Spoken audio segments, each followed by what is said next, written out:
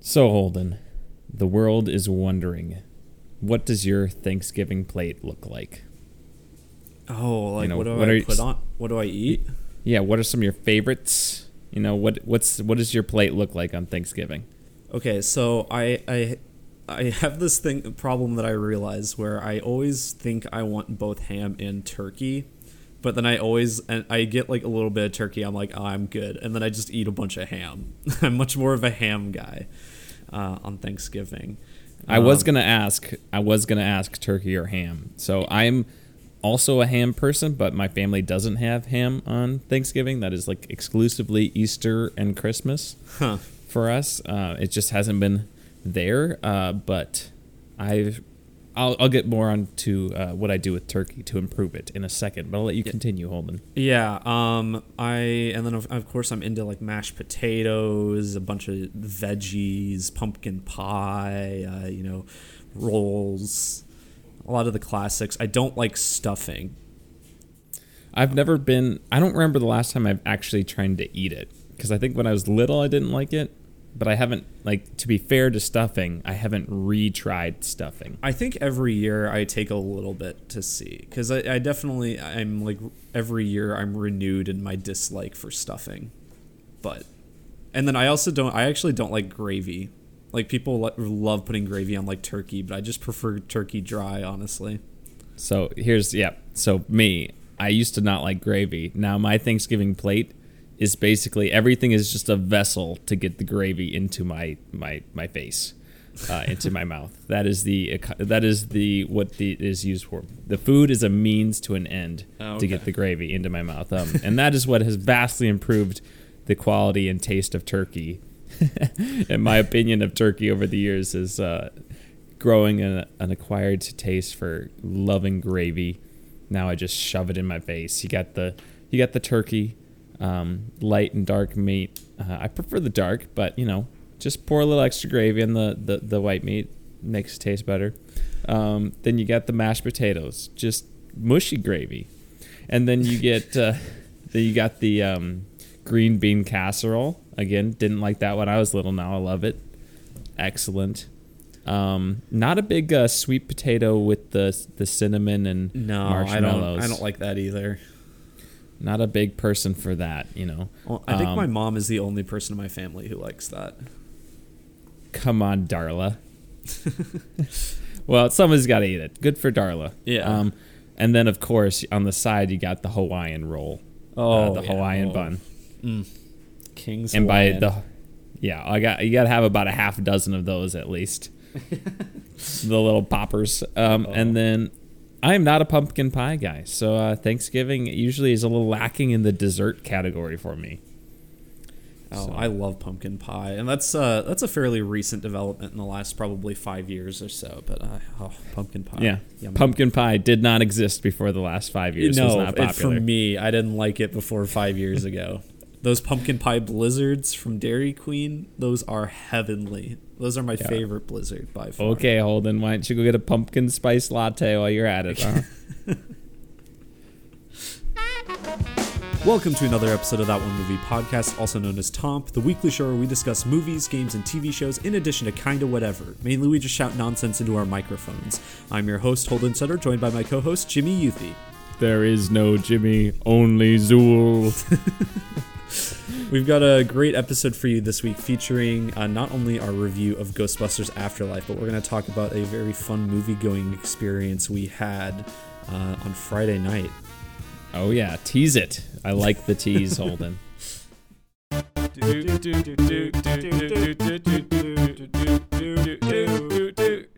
That One Movie Podcast.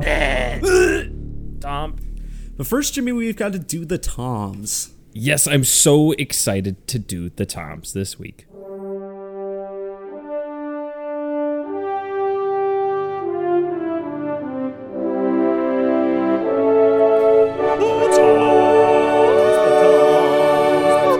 The Toms. Toms is a rapid-fire segment where we rate the news of the week in the world of entertainment on a scale of 3 famous Toms: Brokaw, Bombadil, and Bergeron. Brokaw's the highest, Bombadil's the lowest, and Bergeron is somewhere in between. Jimmy, let's get to it. Yes, I'm going to start by giving Tom Holland a Brokaw. Yeah, Thank you, Tom Holland gets a Brokaw. And speaking of Tom Holland, go.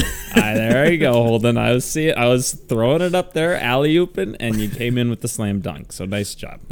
Yeah, we got a new Spider-Man No Way Home trailer this week. So obviously this is a movie we're both very excited for. The first trailer blew the internet by storm, largely because of the appearance of Alfred Molina's Doc Ock at the end of the trailer. But what do you think of this trailer, Jimmy? Yeah, this one, I just like, I think they're showing too much. Less is more. They just showed us everything. I mean, obviously the Spider-Men aren't in it. The 3 Spider-Men that are just definitely in the movie. Andrew Garfield and Tobey Maguire. I mean, the worst kept secret of all time. And Andrew Garfield has to just lie to everyone about it. And Tobey Maguire just doesn't do interviews, so he doesn't have to do anything.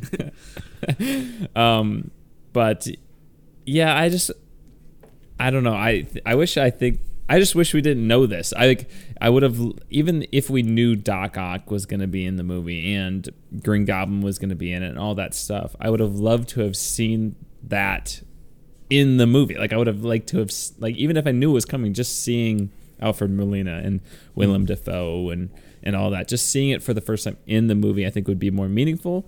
I maybe understand with Doc Ock a little bit more, since it looks like he's going to have the largest role. Yeah, it looks of like all these multiverse people. It kind of looks like he's going to fight like Spider-Man at first, and then maybe help him like try to get back or something. Yeah, that's the sense I get. You're not Peter Parker. That was a very bad Alfred Molina impersonation. Peter, you're struggling. We were talking before the podcast about how like good the de-aging on Alfred Molina is. It is probably the best example of that I've seen in a movie because it looks flawless, basically. And like it's to the point where I just forget about it. Mm-hmm. Like I forget that they de-aged him. It's like I haven't seen Alfred Molina in a movie really other than Promising Young Woman. So so it's like, oh yeah, you've seen him in Raiders of the Lost Ark. Wait, who is he in Raiders of the Lost Ark? He's the guy that helps him in the beginning of the movie. He is? Yeah. Wow. Yes, he is. Helps him. That's yeah. Using the word help as very loosely there. He betrays him and gets spiked. Impaled by those spike booby trap, but the first time I learned that blew my mind, and I think that was like one of his first big like film roles too. He had mostly done theater before that. So you throw me the idol, I throw you the whip. But also Holden, that came out like 40 years ago. No, so. I know, but I was just saying you have seen another movie with Alfred Molina in it. Not when he was older. Yeah, okay. Not post Spider-Man 2. Okay, fine.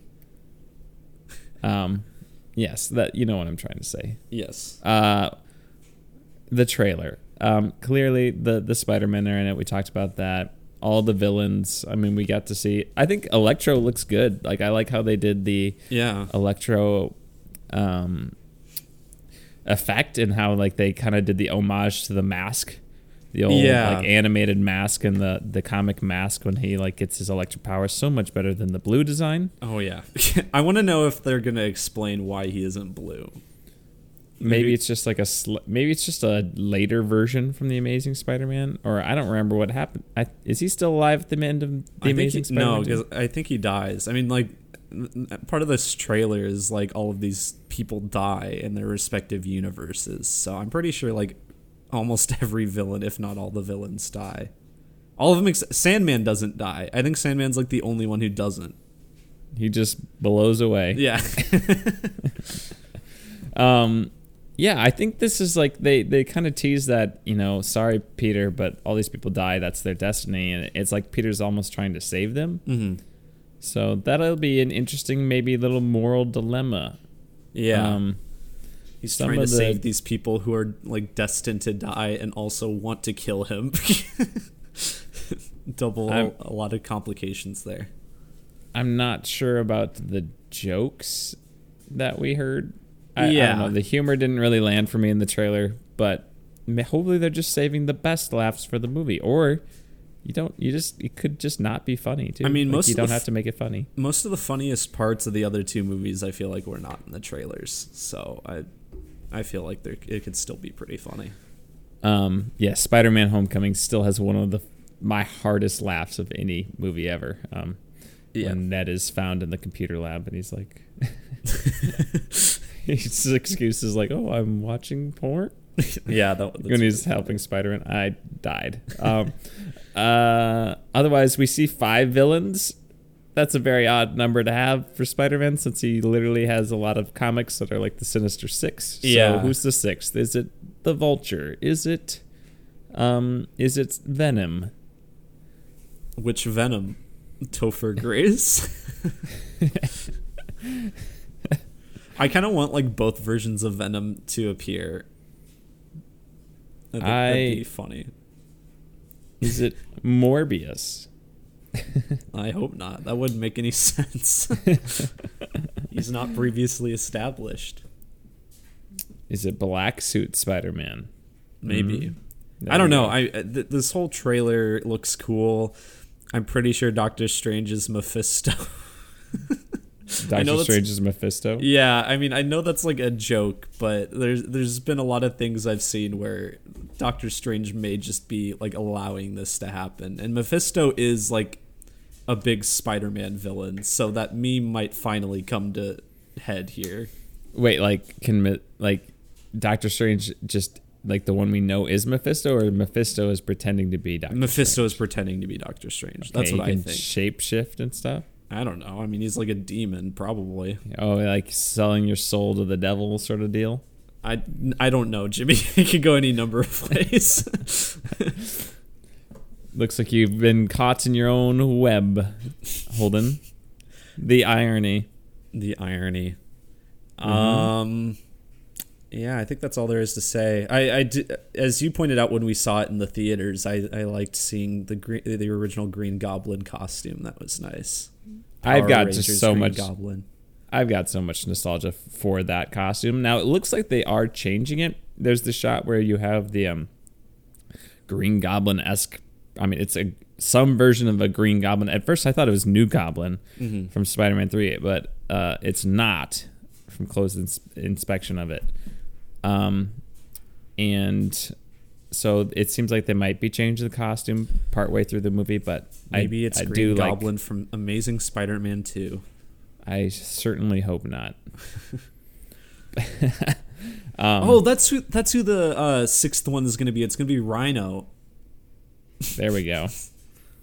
With what's his name? Paul Giamatti. Paul Giamatti, yeah. But he's playing his character from Jungle Cruise. I'm going to give it a Brokaw, Holden. I will also give it a Brokaw. Exciting Still trailer. my most anticipated movie of the rest of the year, I would say. Even more than West Side Story? Yes. That trailer that makes me emotional. Yeah. A few other trailers. We have a new one for Turning Red, the new Pixar movie. This is kind of the other trailer was, I guess, more. It was like shorter. This is like a full length trailer. What do you think? Looks like a good Pixar movie taking place in Toronto. Oh, as they say, north of the border. Yeah, you could tell with the CN Tower in the background. Oh, I wasn't paying that close of attention. Come on, Holden. The Cartoon Network Tower. Yeah, Cartoon Network Tower. Yes. It looks like a good time. I mean, kid discovering their identity. Am I better as a panda? Looks like the Clifford movie we deserve. Yeah, honestly. I love red pandas, so this is pretty good. I don't know. There's not a ton to say about this one. Animation looks good. Looks like it'll be emotional, like all Pixar movies are.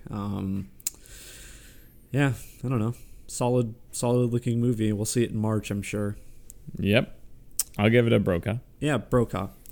Then we have the final trailer for Nightmare Alley, the new Guillermo del Toro movie, which is coming out in less than a month at this point. Only 2 trailers, but that's for the best. What'd you think? It gives us just a bigger glimpse at Bradley Cooper's character, I guess. And he is a con man, and he's working with a psychiatrist to con people, I guess. I'm not sure exactly what this movie is, but that's okay. I kind of prefer it that way. I'd rather just kind of go in not really understanding what's going on. Yeah, it's very intriguing from the trailers, the visuals, the atmosphere. Obviously, tons of actors. I loved the bit of Ron Perlman just shooting into the... Or no, that was the next trailer. Don't Look Up. Ron Perlman's in both movies. My bad. Well, but yeah, it looks very entertaining. I like the circus setting. Just looks cool. I'm excited for it. Yeah, I'll give it a Brokaw. And then our final trailer, Don't Look Up, the another star-studded movie from Adam McKay. This is the one that we've talked about before, about the people who discover like a big comet that's headed straight for Earth and will cause some big problems if the government doesn't do anything about it. But yeah, there's a funny part in the trailer where Ron Perlman is shooting up in the sky. I thought that was pretty funny. Yeah, I cannot wait to not like this movie. Yeah, it honestly, I just don't think it looks that like. I mean, the cast is incredible. Yeah, but Vice was just such a miss for me that this just looks like it. I don't know. It's just like, oh, the people are dumb. Yeah, the government doesn't get anything done. Great it doesn't. Commentary. This trailer cements I don't think the commentary is that deep, because all of the government officials in this are cartoonishly just absent-minded. They just don't care. And whatever. I know he's saying stuff about politics, but I feel like it's not so just black and white as this movie is, at least the trailers are presenting itself. I don't know. I'm sure the performances will be good. I'm sure Leonardo DiCaprio will deliver a fun performance. And it's included in a Netflix subscription, so there's that. So I'll watch it regardless. So we'll review it, and I'm going in with that expectation, so I can only be pleasantly surprised. It's not going to be so I'm not going to dislike it more than I already think I will. Yeah. So that's where my expectation is at that. I mean, when I say that I think I'm not going to like it, it's I'm not I want to like it. I would love to like this movie. I'm not choosing to dislike it. I just don't think I will. So I'm open-minded to it being better and more enjoyable than I think it will be. Yeah, for sure. So Bergeron for me. I'm going to give it a Bombadil, but that's because it did the opposite of what a trailer should do, because it made me dread this movie more. I thought this trailer just was not very good. Yeah. But anyway, it's got good old Timmy Chalamet. Timmy Chalamet pal. Who looks Timothy like he's going to be in the Chalamet. movie for 1 minute. Yep, cannot wait.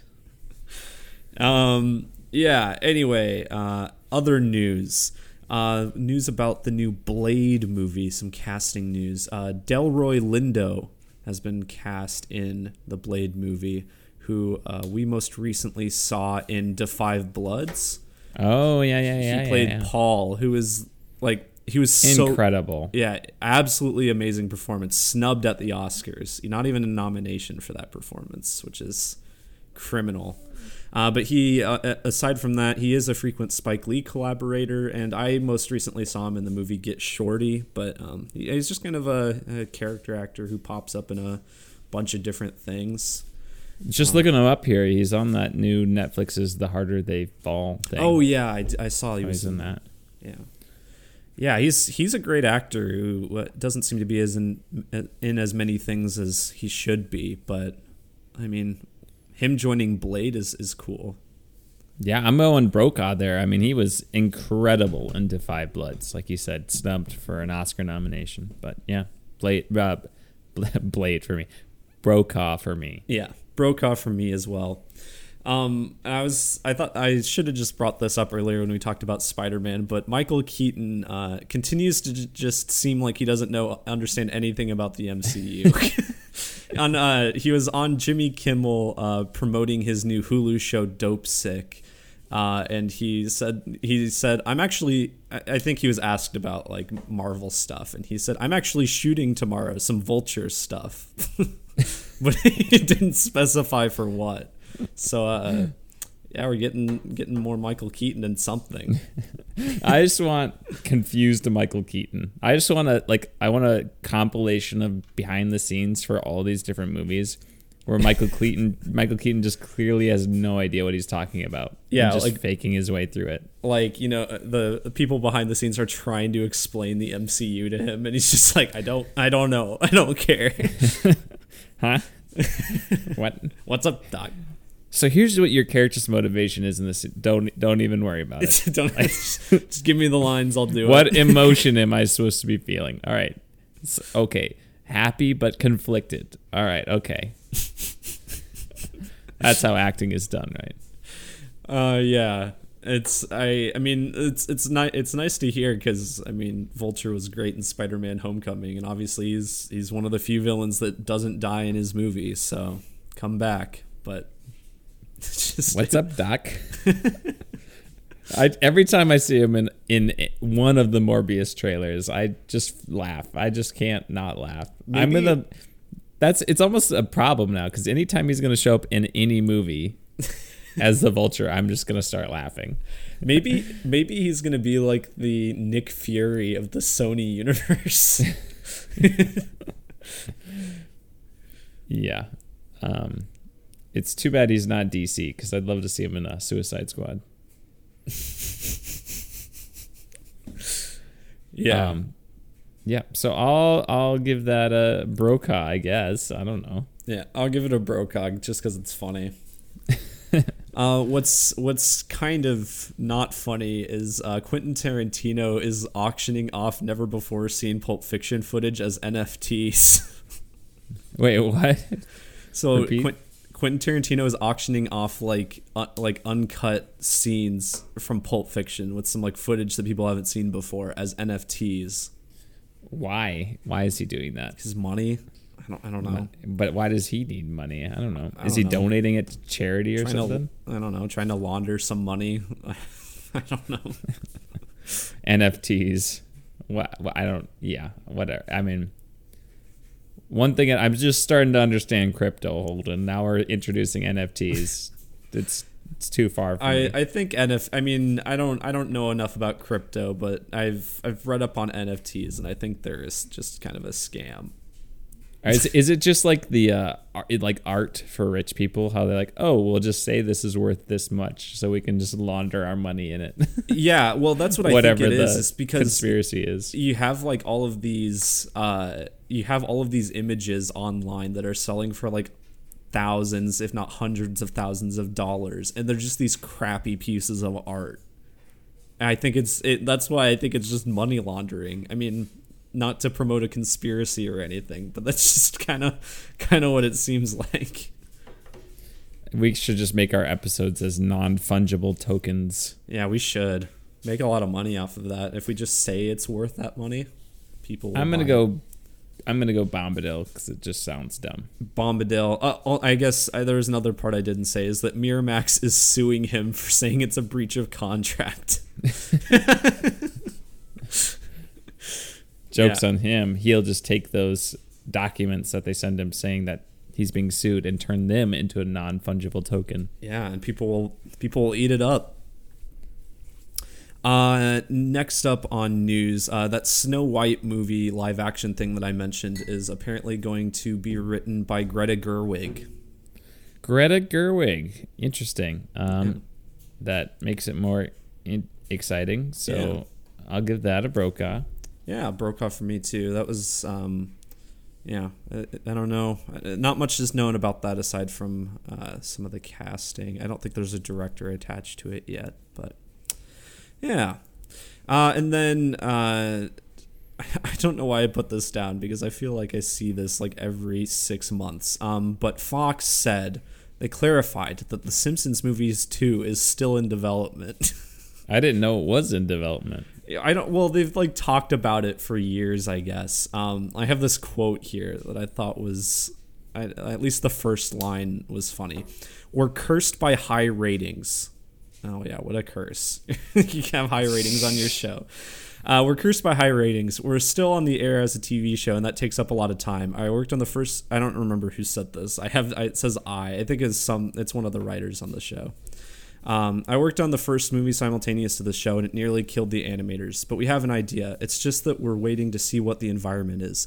Do we want to do it as a streamer in theaters? Animation has been the slowest to come back to theaters, but now that ages 5 and up are getting vaccinated in America, the business might resume.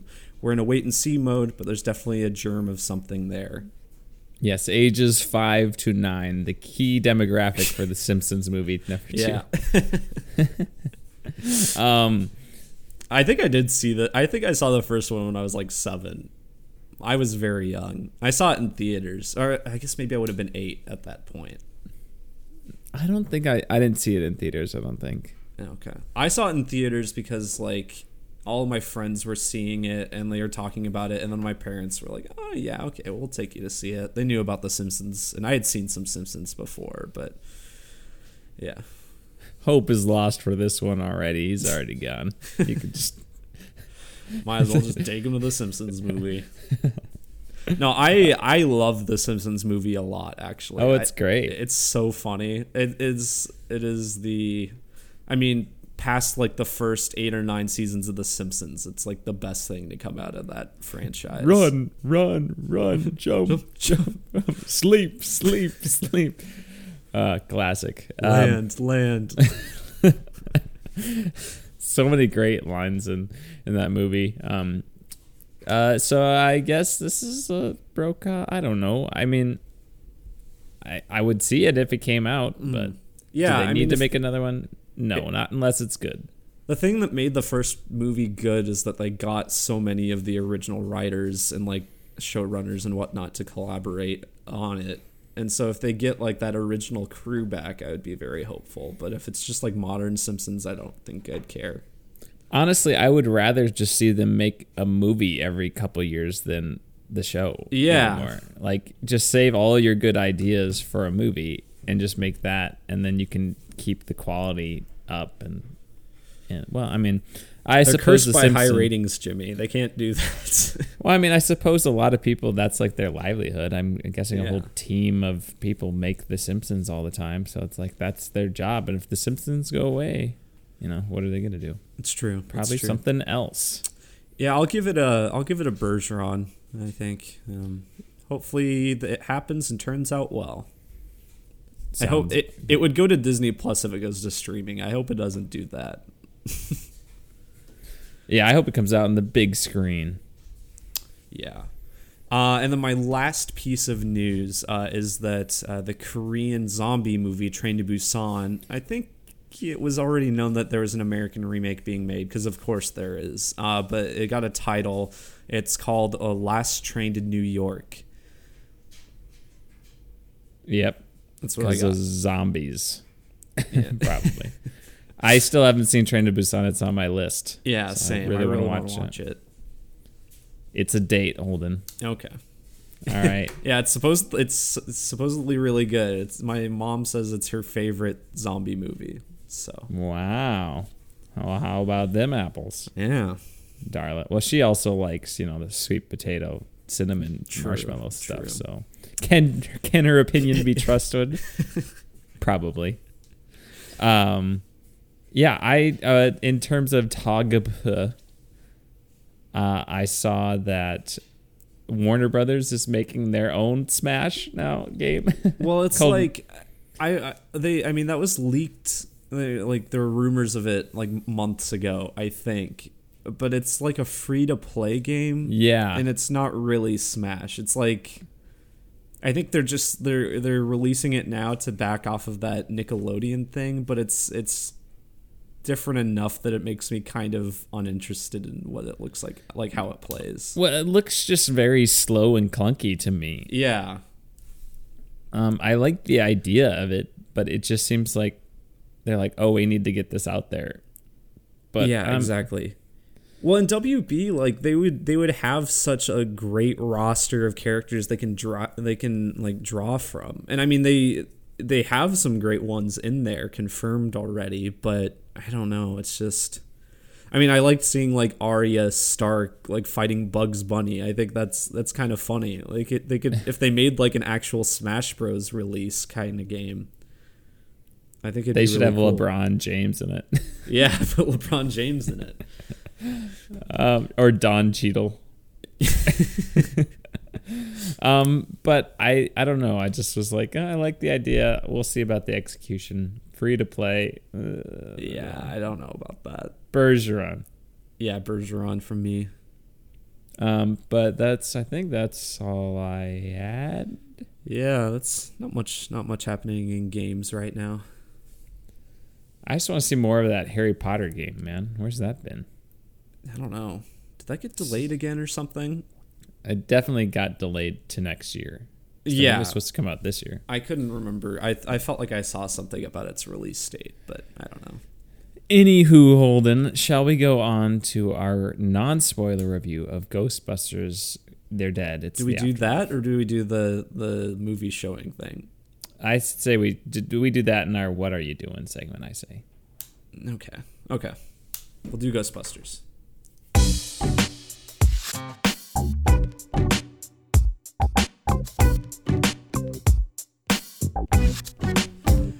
Ghostbusters Afterlife is the new installment of the very popular Ghostbusters franchise. This is a movie that neither of us were particularly excited for. I kind of inadvertently got myself hyped for it when I just kind of started rewatching Ghostbusters. Like I rewatched 1, watched 2 for the first time, and then played the video game like I've talked about before. So I was kind of embroiled in that franchise there for a couple weeks. But it wasn't really anything either of us were too hyped for. It was just kind of something that was coming out, had some like decent reviews coming out about it, so we went and saw it. What'd you think, Jimmy? I think it was solid. I think it was a good sequel. Honestly, I think it was about as good as I could have hoped for it being. Yeah. It differentiates itself enough from the original movie to, at least before the third act, in my opinion, that it can stand more on its. It just feels different enough, I would say. It doesn't feel like an absolute total retread, and it's told through the perspective of these kids, so that's kind of refreshing. That it's different. The original cast isn't just in the entire movie, so it's like it feels different enough, but it still has those fan servicey things or just like callbacks and hey, look at this thing, but it serves the plot.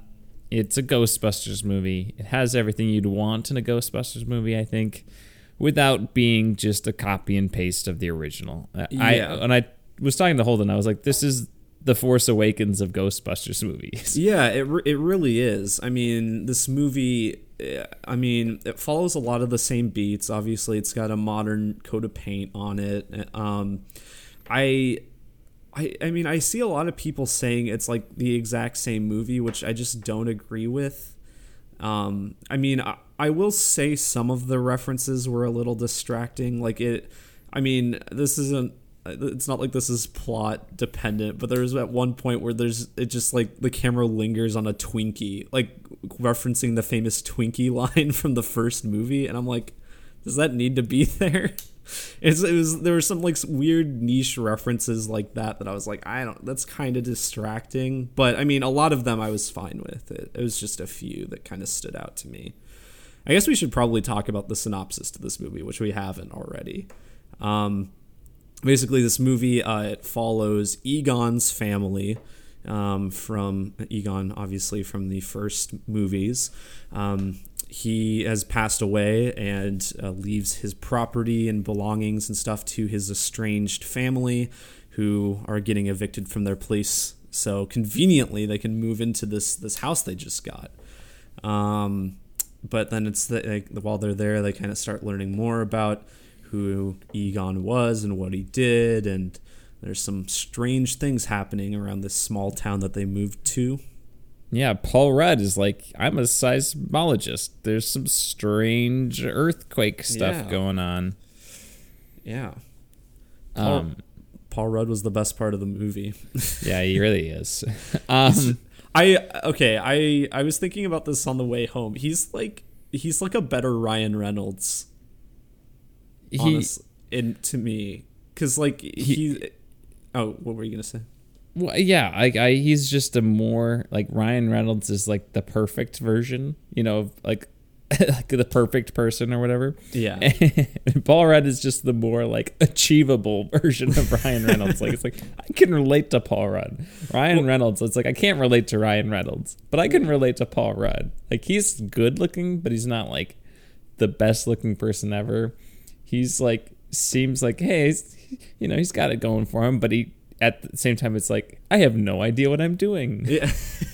Well, even from like a comedy perspective, like he like similar to Ryan Reynolds, he kind of has like one main shtick, which is just to be kind of like the funny everyman character kind of thing.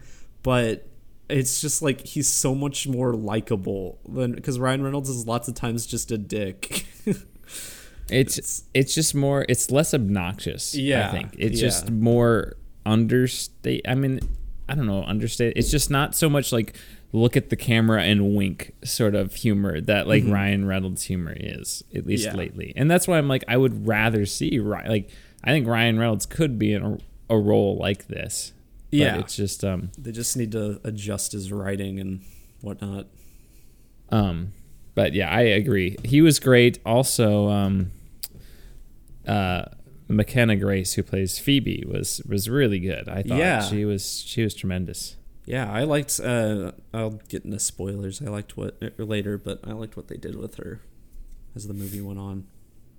But yeah, you got your ghost busting action where you're chasing after ghosts. So they get the Ecto-1 and they're driving it around, and they get the proton blasters or whatever they're called. Proton packs. Yeah. I have no nostalgia for Ghostbusters, so if I just butcher all these references. That is what is happening. Yeah, and I mean there's a lot of like this is definitely like a movie made to honor Harold Ramis's legacy. I would say it's very much kind of almost a memorial to him. In a way that I think they handled very well for the most part. It could have been done very poorly, but it seems like there was a lot of care and love poured into this movie for the franchise. Yeah. I think that's a good way to put it, a love letter to what Harold Ramis contributed. And just the fact that like his presence has such a strong role in this movie. I mean, obviously he's passed away, but I mean, even still his presence is so strongly felt in this movie. It's just kind of nice.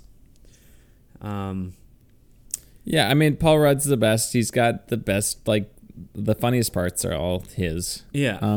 Finn Wolfhard, I almost think you could just cut his character out of the movie. Yeah. Like I didn't not like him, but I don't really think he added that much, and his storyline was the least compelling. Yeah, and it was the least funny. It was the least engaging. I don't know if his dialogue just wasn't funny or if his delivery was just not funny. It like didn't convey the dialogue well. I don't know. It was just I didn't care. And every time, luckily it didn't focus on it too much. Like there was only a handful of scenes, and they only lasted a couple minutes each. Where it was really he was the central part, but yeah, it was. I agree. Probably could just cut it out. I would have liked to have spent more time with Phoebe and her relationship with her mom and Paul Rudd's character. What's his name? Gary Gulberson or something. Yeah, like some weird name like that. Gary Gooberson, I think it is. Gruberson or something. Yeah. Then you had is it Carrie Coon Carrie as Coon. as the mom, Nora Durst in The Leftovers. I thought she was good. Yeah, But I think I could have used maybe even more of her because I kind of liked how she was just she wasn't like a deadbeat mom, but she just was kind of like, I don't know. I guess she was just very struggling with two kids and like, but wasn't afraid to show it. I think she didn't want to show it. She kept like lying to them, like, "Oh, we're gonna be here for just a month," and they're like, "No, Oh, mom, yeah, we're that's true. broke." That's true. I just think that she was kind of a one-note character in the fact that she's like, "Oh, I hate science. My dad was a jerk. He didn't That's care about true. me." So I just thought I don't know. I would have just liked to seen more dimension to her character, and she is a very good actress. So I'd have liked to have seen her kind of have more to play with. Mm-hmm. So this movie is directed by Jason. Is it Reitman? Son of Ivan Reitman, who directed the original. Did he direct the second one too? Yeah, I think Maybe. he directed both. And I think you can just tell that there was a lot of care. I mean, like, you can just tell the people who made this really cared about it. And I think that kind of goes along with the Force Awakens kind of comparison too. Well, I don't remember where I saw this, or if this was in a video I watched, or if it was a review or something. But apparently, Jason Reitman has said that his dad was like just watching over his shoulder the Yeah. entire time, which I think is kind of funny. I mean, I don't think Ivan Reitman was like bringing down a producer hammer or anything too often, but he was just kind of giving a lot of guidance. And Jason Reitman is an accomplished director. I mean, I love Juno, which he directed, but yeah. Yeah.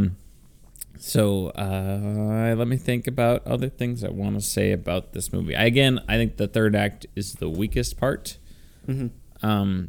But overall, I think it's made very well. It's got enough fun. If you like Ghostbusters, I think you're gonna like this movie. Having not been a big fan of the franchise myself. Yeah, I think it's. I don't know. I think it's hard to dislike this movie. I feel like if you just go in and you're not, I mean, it might be a movie that's easy to be cynical about since it has like so many of those callbacks, but I think it's done in a way for the most part that's respectful and fun for fans. And I'm also not overly nostalgic for the franchise aside from like my recent experience with it, but I just think people would like it. I'm so nostalgic to my experience viewing this 2 weeks ago. Well, I had seen the original a while ago, but I don't like hold it super dearly. I do really enjoy the first movie though. I think it's fine. And I think Bill Murray is creepy in that movie and a jerk. And I'm like, why would I care about this guy? He just seems like a jerk. Yeah, I think that's one of the reasons why most Bill Murray movies from the 80s don't work for me. It's got enough.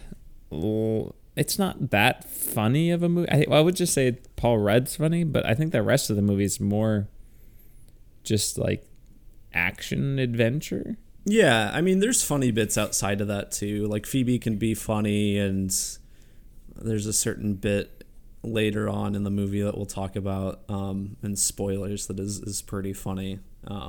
But yeah, it's not like it is not just a straight up comedy like the original one is. Like that's like the main focus of the original one, and this one's, I don't want to say more than that because it makes it seem like there's more going on than the first movie, but it's not just a comedy.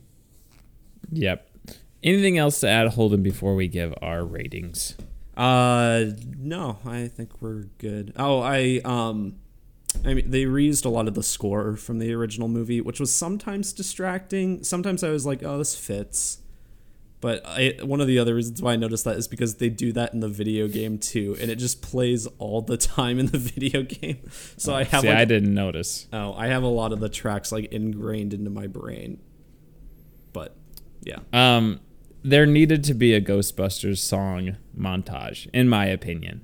That was not in the movie. Yeah. Personally, I think it would have enhanced the experience. I'm just glad they didn't have a Fall Out Boy cover again, like they did in the 2016 one, because that is a horrible cover of that song. Alrighty, Holden. Rating. What are you gonna go with? I'm gonna give this. I'm gonna give it 7. I think. Yeah, 7's. It's a good movie. I think it might be the best that isn't the first movie. I think it's definitely better than the 2016 one, and I think it's better than the second one. I'll give it a 7. I will give it a 7.5. Nice. Yeah. Solid movie. Go watch it if you like Ghostbusters. You'll probably like it. I would think so. So let's dive into spoilers.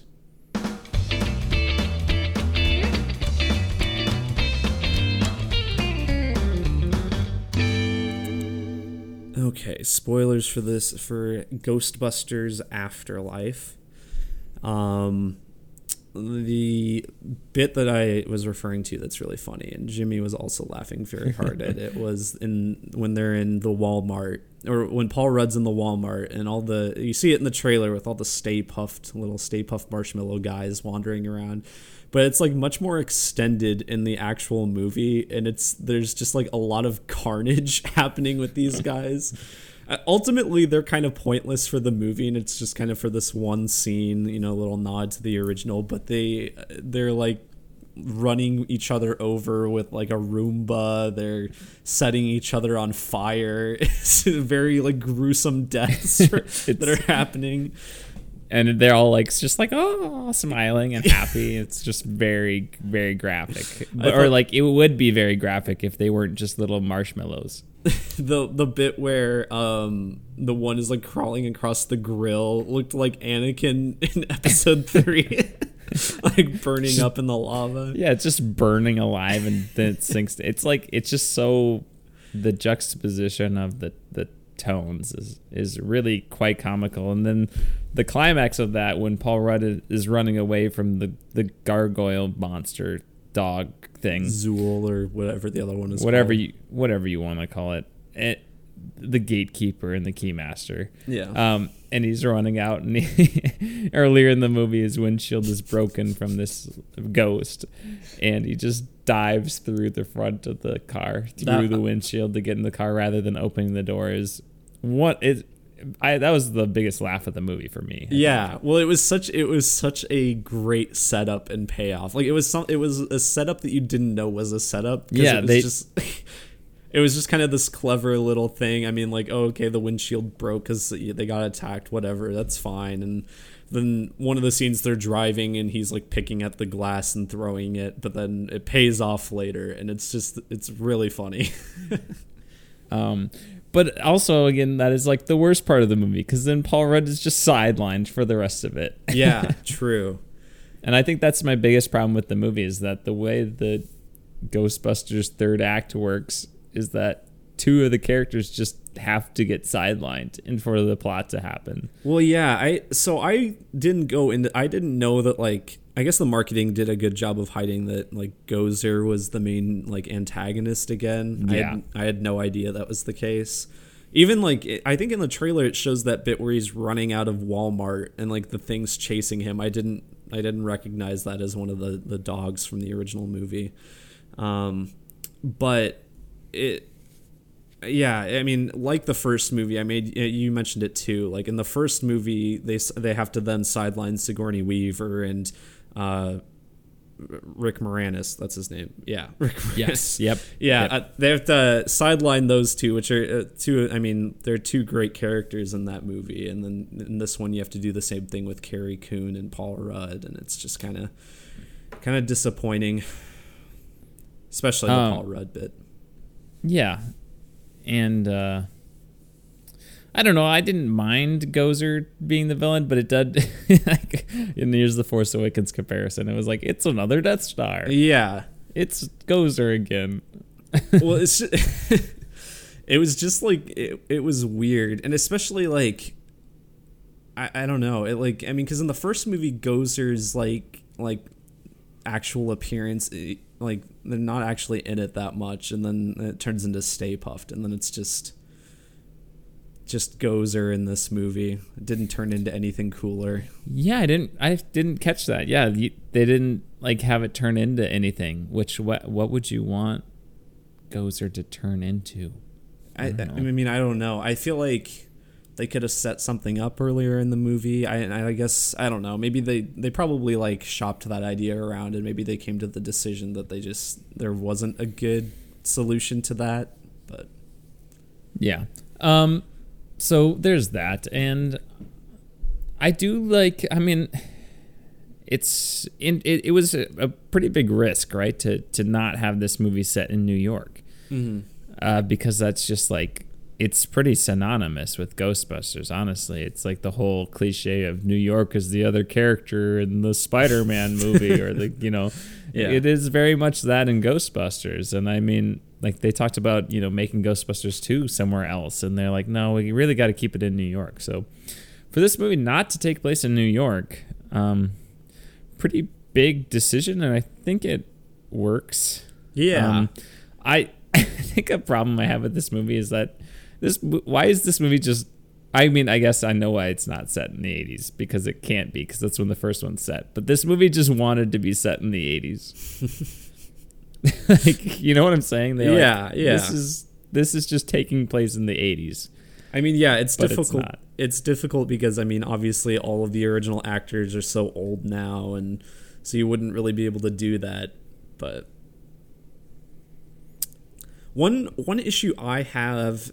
I don't it's just something with the whole like setup of the movie is that like, so Egon, like he basically like cuts everyone out because he seemingly goes crazy because he discovers like Gozer is in this like small town, and like he's trying to control this like surge of paranormal activity. But like I don't understand, like it just kind of seemed like he just needed to like slow down and talk about it. Like the sense I got was that he just like no one could understand what he was talking about. Yeah, I got that sense too. And they were like, yeah, we came there and there was just nothing. And I'm like, he didn't show you like the big cave with the lasers. Yeah, I feel like he's so scientific that he would have been able to explain what was happening. Well, and he is kind of like an awkward person in those original movies, but like if he has like, I mean, he has kids, he has someone that he had kids with, and I assume like he'd be able to talk to that person. Like I don't understand why he like ditched his family, like, or I mean I assume his wife or whoever like knew that he was a Ghostbuster. Like it just seems it seems very weird. So who is Carrie Coon's mom? Is it supposed to be the secretary? No. And okay, so you haven't seen Ghostbusters 2, but in Ghostbusters 2 they kind of ditched that like banter between them, and instead she gets together with Rick Moranis. Oh.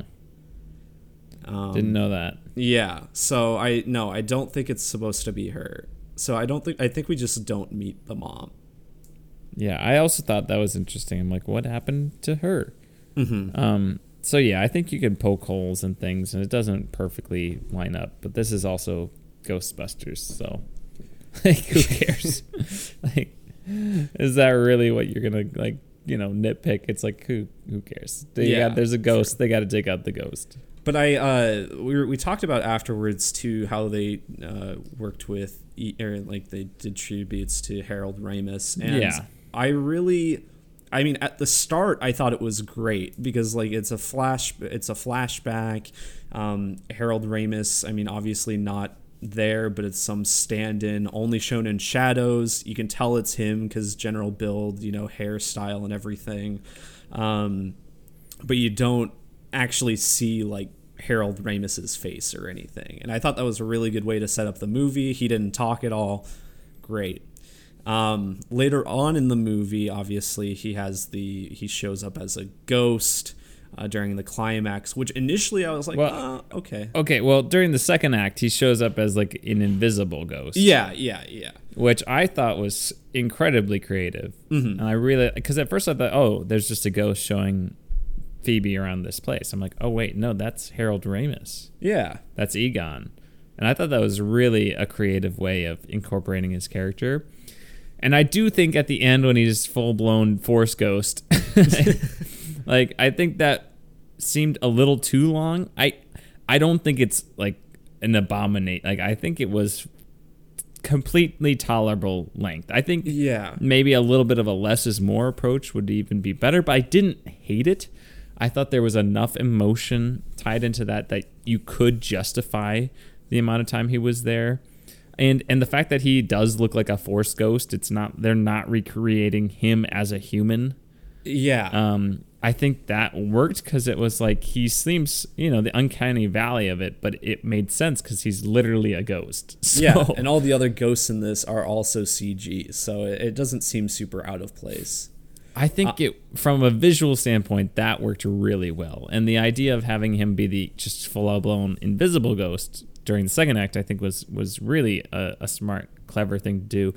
I think at the end, though, you really only need the one shot where he's holding the proton pack with Phoebe. And the other Ghostbusters look over and see that. I think that's really all you need. Yeah, he didn't need to linger after the climax happens. And maybe they look at each other and he just smiles at her. Mm-hmm. And then when the traps go off and she gets captured, Gozer, then he's gone. Yeah. I think, but I mean, him hugging his daughter, it's a nice moment. But again, she already had the moment where she saw the pictures and all that, which again, a phone call. Like, why did you just not call your kid if you cared that much? Yeah. I feel like they needed some sort of plot thing to explain why that couldn't happen. Mm-hmm. And maybe they did, and I'm just forgetting about it. But, I honestly thought that was very heartfelt. I thought that was a really good... It felt like the soul of the movie was Harold Ramis's on-screen and off-screen presence that really pulled everything together, and I think ultimately made this movie work. Mm-hmm. Yeah. Because it was very intangible. You could feel that you could just feel that. Also, we did not mention this, but the people in our theater loved this movie. Yeah. They gosh. were laughing at everything. Like anything that was even things that weren't really jokes, but anything feasibly you could see as funny, they were just laughing at it. Not like ironically, but they were just enjoying the experience so much. Yeah. I was so surprised. It was weird. Just like, settle down, okay? I mean, we weren't in a packed theater. There were probably 25 other people, maybe closer to 20. But I mean, all of them were just really into it. Yeah, which good for them. Yeah. Holden and I were like, we're critics. I mean, we did laugh at a lot of the bits. They were pretty funny. There were some pretty funny bits. What else? Ghostbusters showing up at the end. Originals. It was okay. I mean, I was expecting it to happen. What? I was like, are they not going to have the Ghostbusters in it at all? I was like, wow, this is pretty crazy that they just made the whole movie without the Ghostbusters. And then they came right at the very end. Yeah. I was like, okay, that's fine. I mean, I guess I'm glad that they weren't in it too much.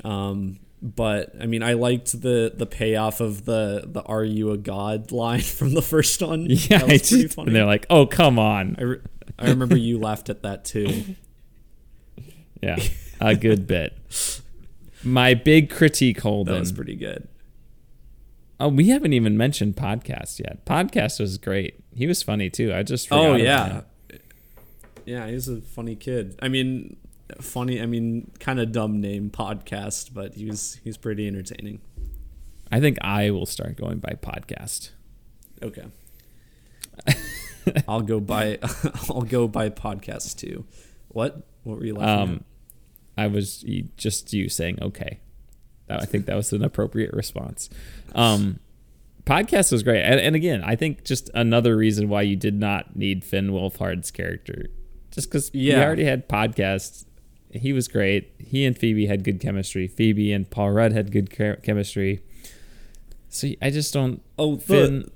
we didn't even talk about like Paul Rudd showing the class like horror movies. Cujo. Yeah, just wheeling in the old VHS TV. He's like, yeah, I don't want to teach you guys, so I'm just gonna show you this cool movie about a dog named Cujo. He said Kinda it's like like, if Beethoven got rabies or something. I can't Started remember. eating children. Oh yeah. And then you had Child's Play. And I want to see more Paul Rudd being an apathetic teacher, because that was hilarious. Yeah. Did you relate to that? I did. Also, he's just loves science. He does. Science is pretty cool. He's like, science is the greatest thing of all time. What was I going to say? Oh, yeah. My biggest critique of the movie, though, is continuing to spread the lie that is that slaves built the pyramids, as if it is a fact, an obvious fact. Because she's like, well, how are the pyramids? It's like podcast. She's like, how'd the pyramids get there if it wasn't aliens or something? And she's like, slaves. Like, as if it's obvious. I mean, it was kind of a funny line, but it was, yeah. Lies. I laughed at it, and then Jimmy's like, that's not true. That is historically inaccurate. Now, they did make up for it a little bit by having some cuneiform in there. They had a cuneiform map or something. Yeah. Because Gozer's from Mesopotamia. So, they won a little points back for me. But slaves did not build the pyramids, folks. It was farmers and it was soldiers during peacetime. Get it right. Yeah. Jeez. I'm just saying, do your research. Yeah, if you're gonna make a Ghostbusters movie, you should know what you're writing about.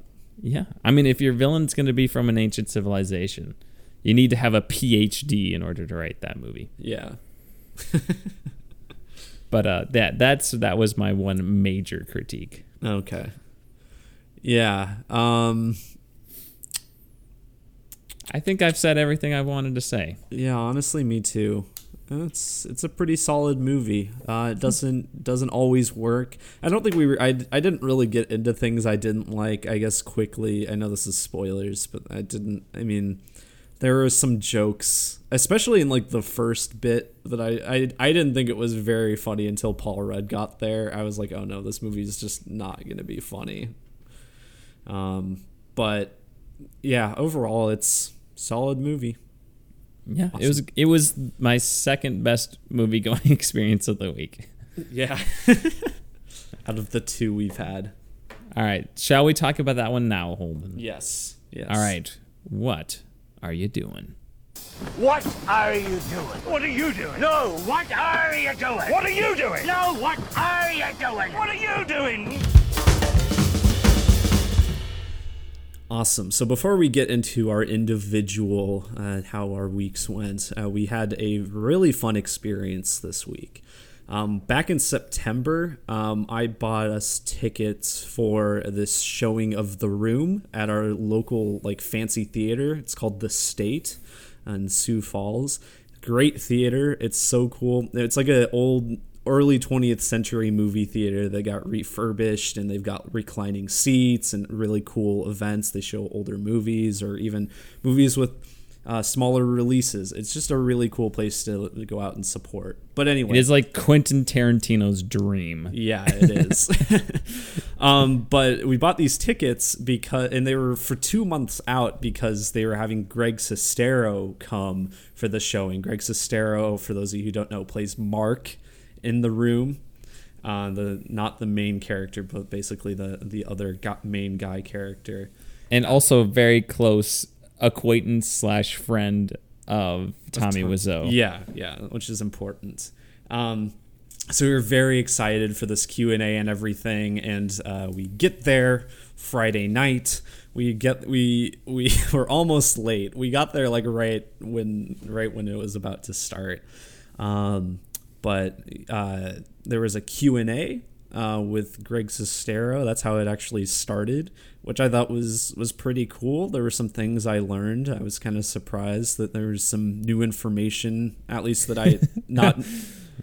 What are you laughing about? Just it was just funny, the little things that we heard and the little documentary that they showed beforehand. Yeah. The documentary was really cool. It was like a little behind the scenes documentary.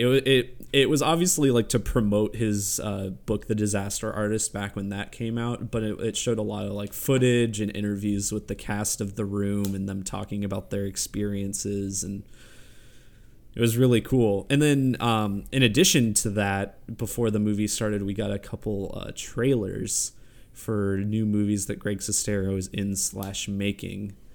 Well, he's making / made both of them. He wrote and directed that first one. Did he direct the first one? I think so. Okay. I didn't remember about the first one. I knew he was directing the second one because he had mentioned that. Yeah, one is like a thriller. Yeah, it looks like involving a cult. What was it called? Something Valley. Yeah. It's like Miracle Valley. I think it might have been Miracle Valley. Okay. But it looked like a thriller. It looked pretty good, honestly. Yeah. Looked interesting. I'm rooting for it, obviously. And the other one was like this very weird UFO throwback. It looked like kind of like something that was made in like the 40s. Yeah. Or 30s. It was very intentionally like grainy, and like the sets and costumes. I mean, it was a very short teaser, but it was all very cheap looking. But I think that's the point. I think it's an homage to those kinds of things. And he was like, "This is the weirdest thing you will ever see in your life." Yeah. So that one was especially cool because apparently we were the first ones to see that. Yeah. He said that Sioux Falls, we were the first ones to see that footage, so that was pretty cool. I don't even remember if there was a name for that. I don't remember either. Can't remember.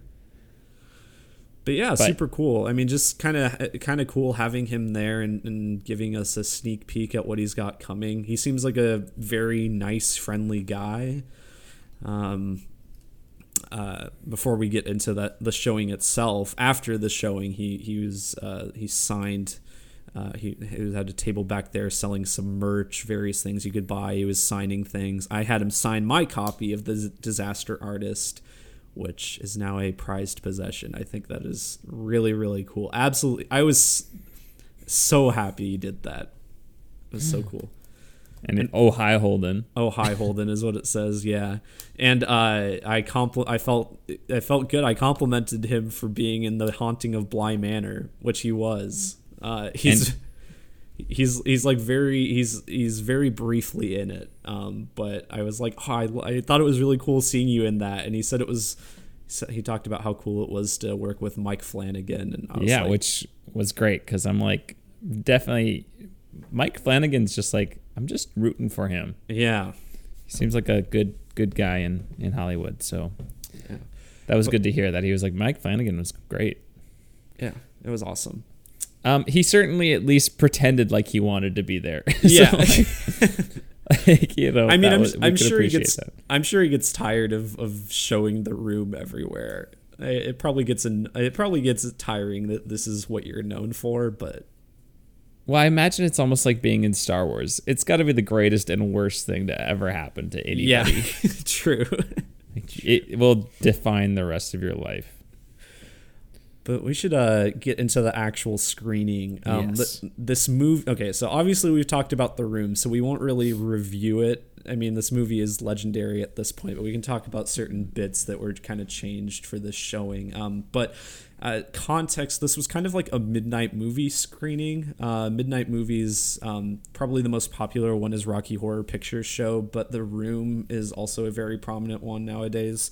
And it's kind of this thing where you go knowing that you're not going to just be watching the movie. It's probably not the best place to first watch the movie, but you go and you're basically yelling things at the screen. You're part of this like big crowd, big energy in the room that is just like laughing, making fun of it, having these in-jokes, and that's kind of what a midnight movie is. Yeah, it is complete audience interaction. Mm-hmm. You are supposed to be yelling and talking the entire time. Yeah.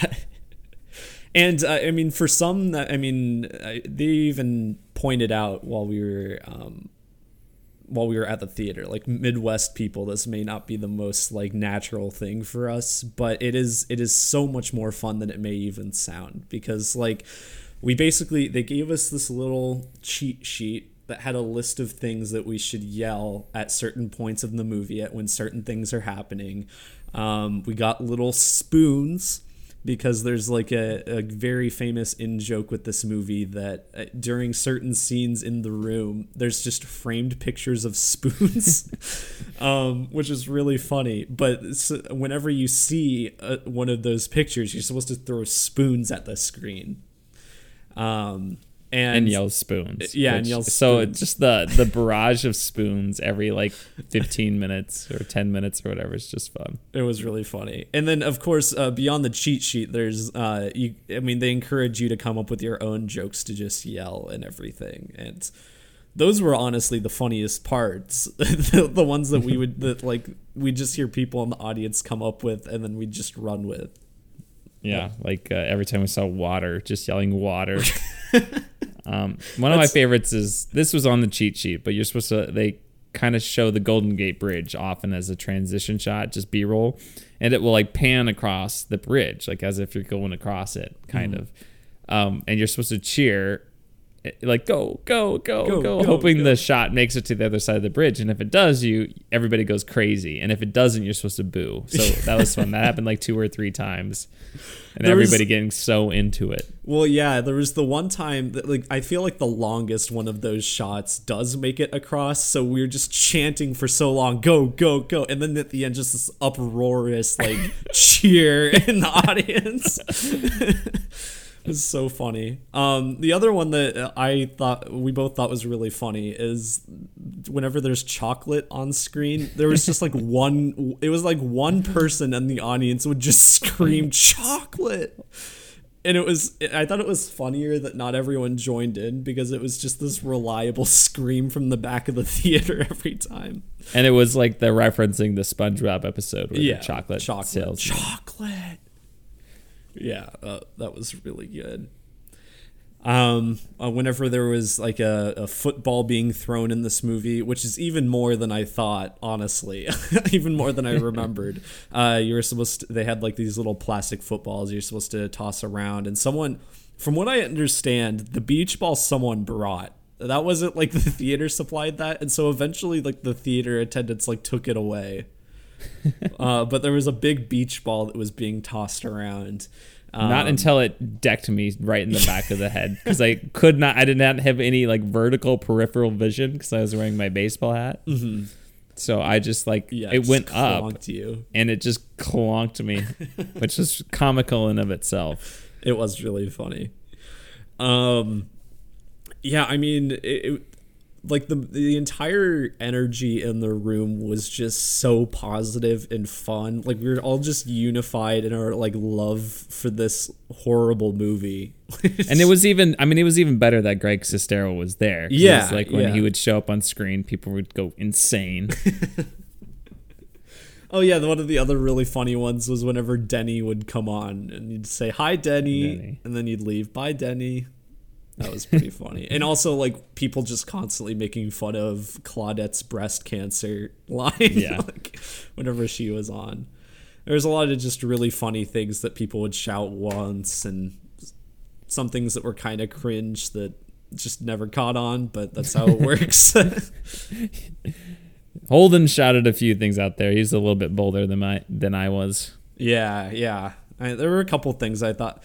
Well, I think the best response one I got was when Tommy Wiseau's butt shot, and I said, "Is it hot in here, or is it just him?"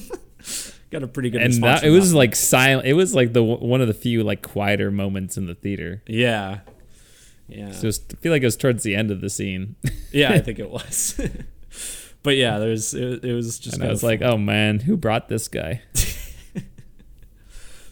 It was I think there were a couple on the other side of me. There was a couple times where I would just say something and then they would like respond to me. They'd laugh or whatever. They seemed very friendly.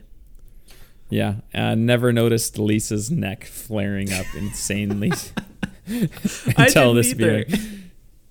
It's so distracting once you see it.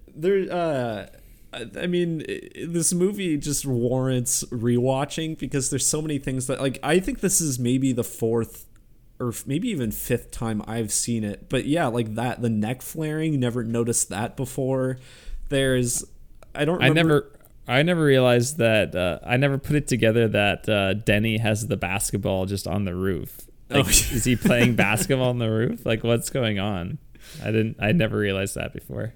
There's the one bit that I remember I responded to and you laughed at, that I hadn't noticed before, where it's like Tommy, well, I guess Johnny in the movie, Johnny, Peter, and Mark are like all talking, and then Mark just says something about like, I got a promotion or whatever, like I got like moved for my promotion or something, and it just, no one responds to it, and I'm just like, thanks, Mark.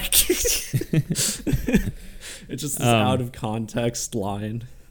But definitely one of the most fun movie going experiences, and it's like, well, now I got to go again because it's like, now I know what I'm doing. Yeah. Room, so. If there's ever another midnight showing for this, I'll have to go again. It was so cool. I'm so glad we decided to go. Yeah, and I mean, we have our review of The Room, one of our episodes. So if you go back in our back catalog, you can hear our full thoughts on that. Yeah, that review I remember is mostly us just laughing at certain jokes. Like it was just tearing us, like, me apart, Lisa. That's another great thing is all of those iconic lines. People just like in unison yelling that out was pretty fun. Yeah. But yeah, one of the more fun movie going experiences of my life. And I think you used to be able to anyway. The Room was just like on YouTube, but otherwise it's kind of hard to find. Yeah. I can't remember if it is still on YouTube. If you really want, like, if you can't find it anywhere else, buying the DVD, it's like $10. I'd say it's worth it. And like the DVD itself is really funny. You get like a little card on the inside that's for, apparently Tommy Wiseau has an underwear brand. And it's like a little order card that you could use to order underwear from him. It's just funny. Yeah. But yeah, that's our experience of going to The Room. Holden, what else did you do this week? Yeah, this week was like the week of rewatching things for me, because I usually have like a new movie I watched or a few, and this week it's just like movies I've already seen before. Mostly so I rewatched both Blade Runner movies. I saw the first one a couple days ago, and then the second one, 2049, last night. I appreciated the first one a little more. It's still very slow and kind of boring at parts, but I appreciated it more, and I think that's mostly because this is the first time I'd seen it since seeing 2049, and I was like, okay, so I can appreciate where all of this goes and all of that. I'm not sure if I had seen it right away in like the 80s, if there was no subsequent movie, if I would have cared as much. But then of course 2049 is phenomenal. I think it might be my favorite sci-fi movie.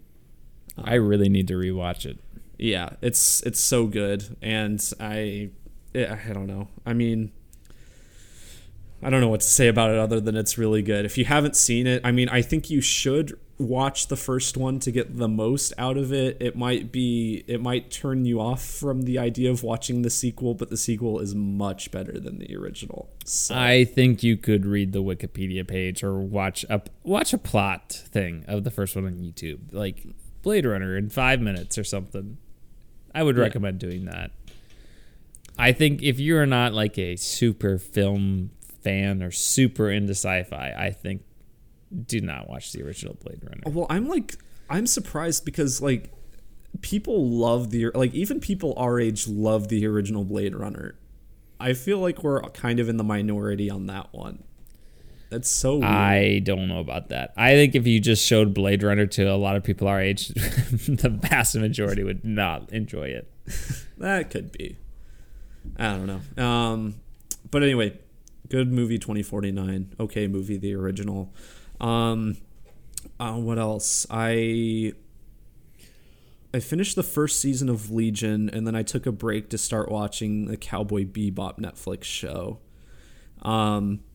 which I have an interesting opinion on because, I mean, fans seem to hate it. and initially like Metacritic score was really low. Now it's like more just kind of an average Metacritic score.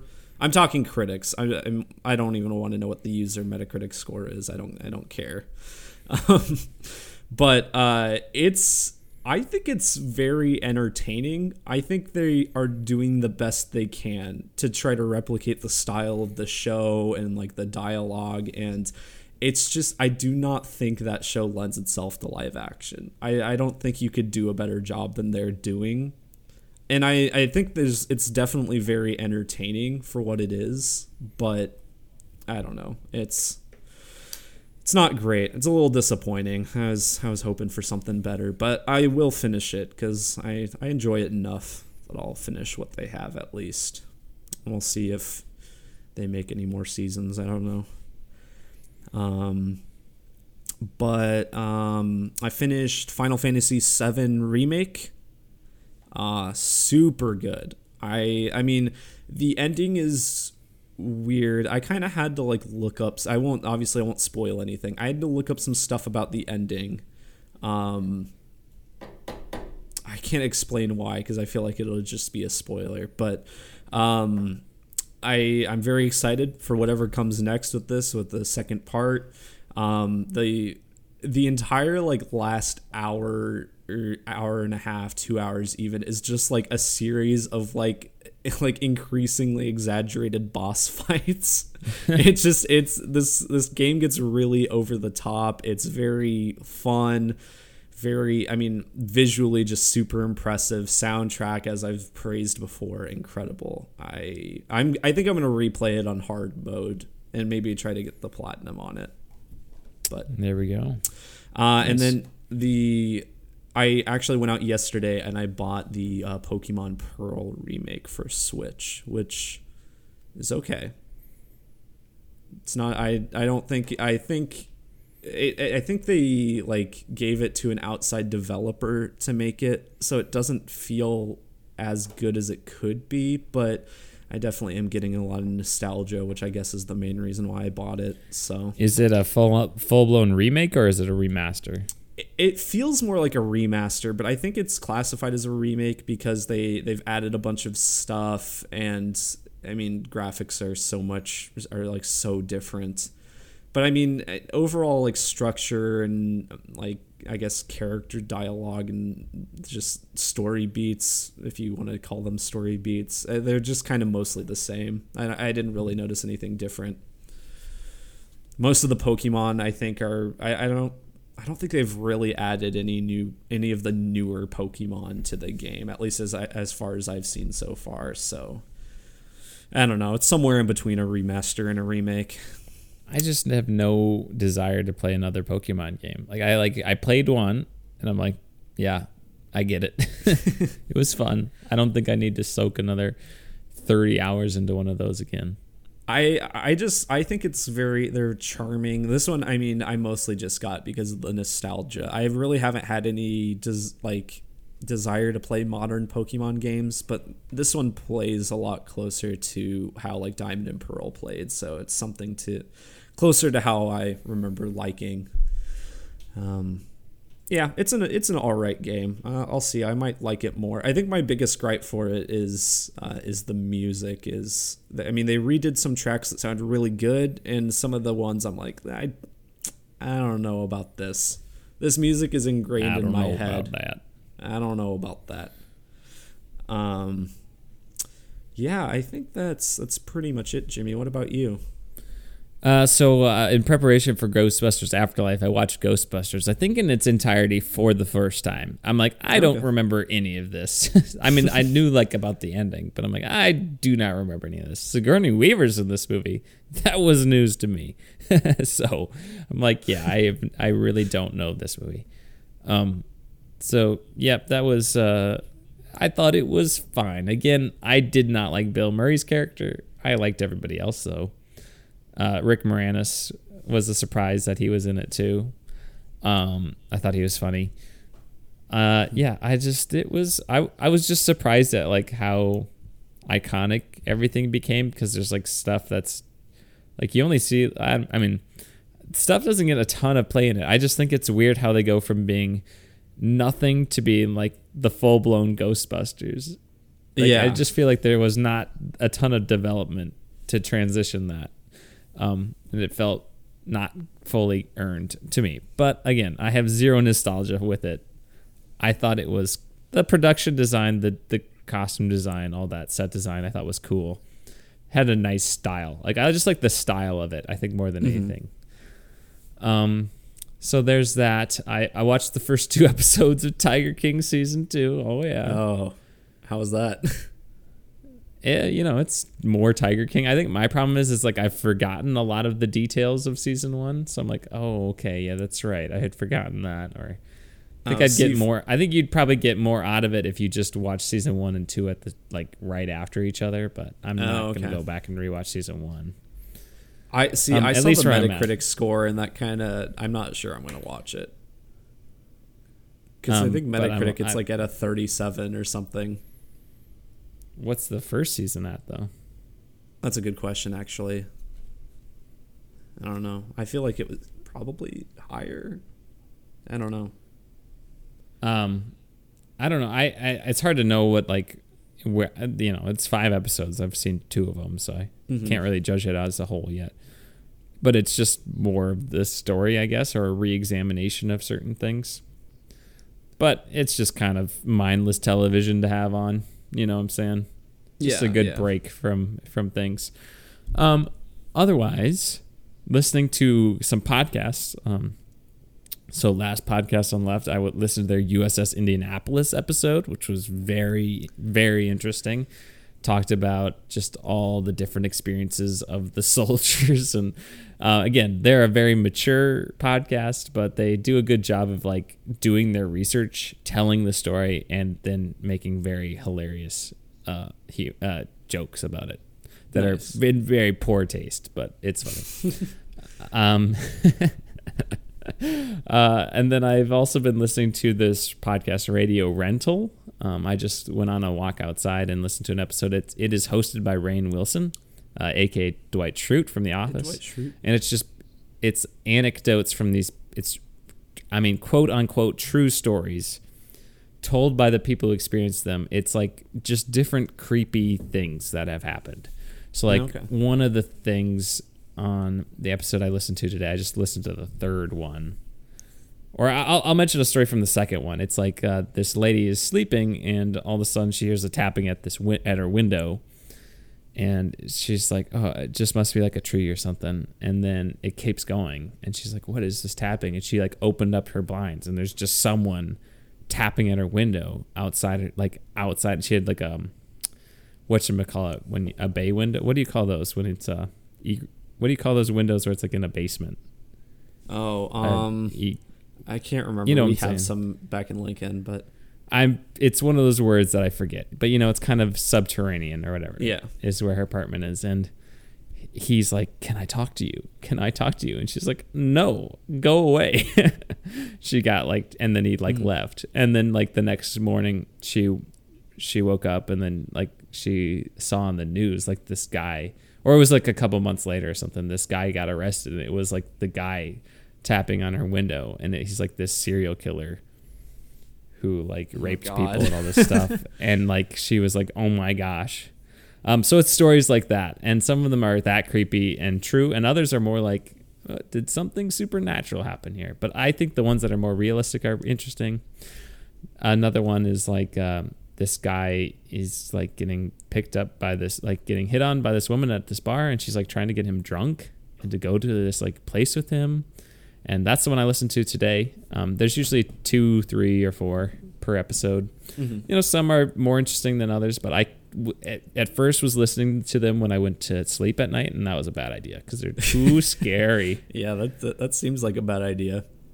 Yeah. And like in that one that I talked about with the tapping at the window, that's when I was listening to it. And there's a window right above my head.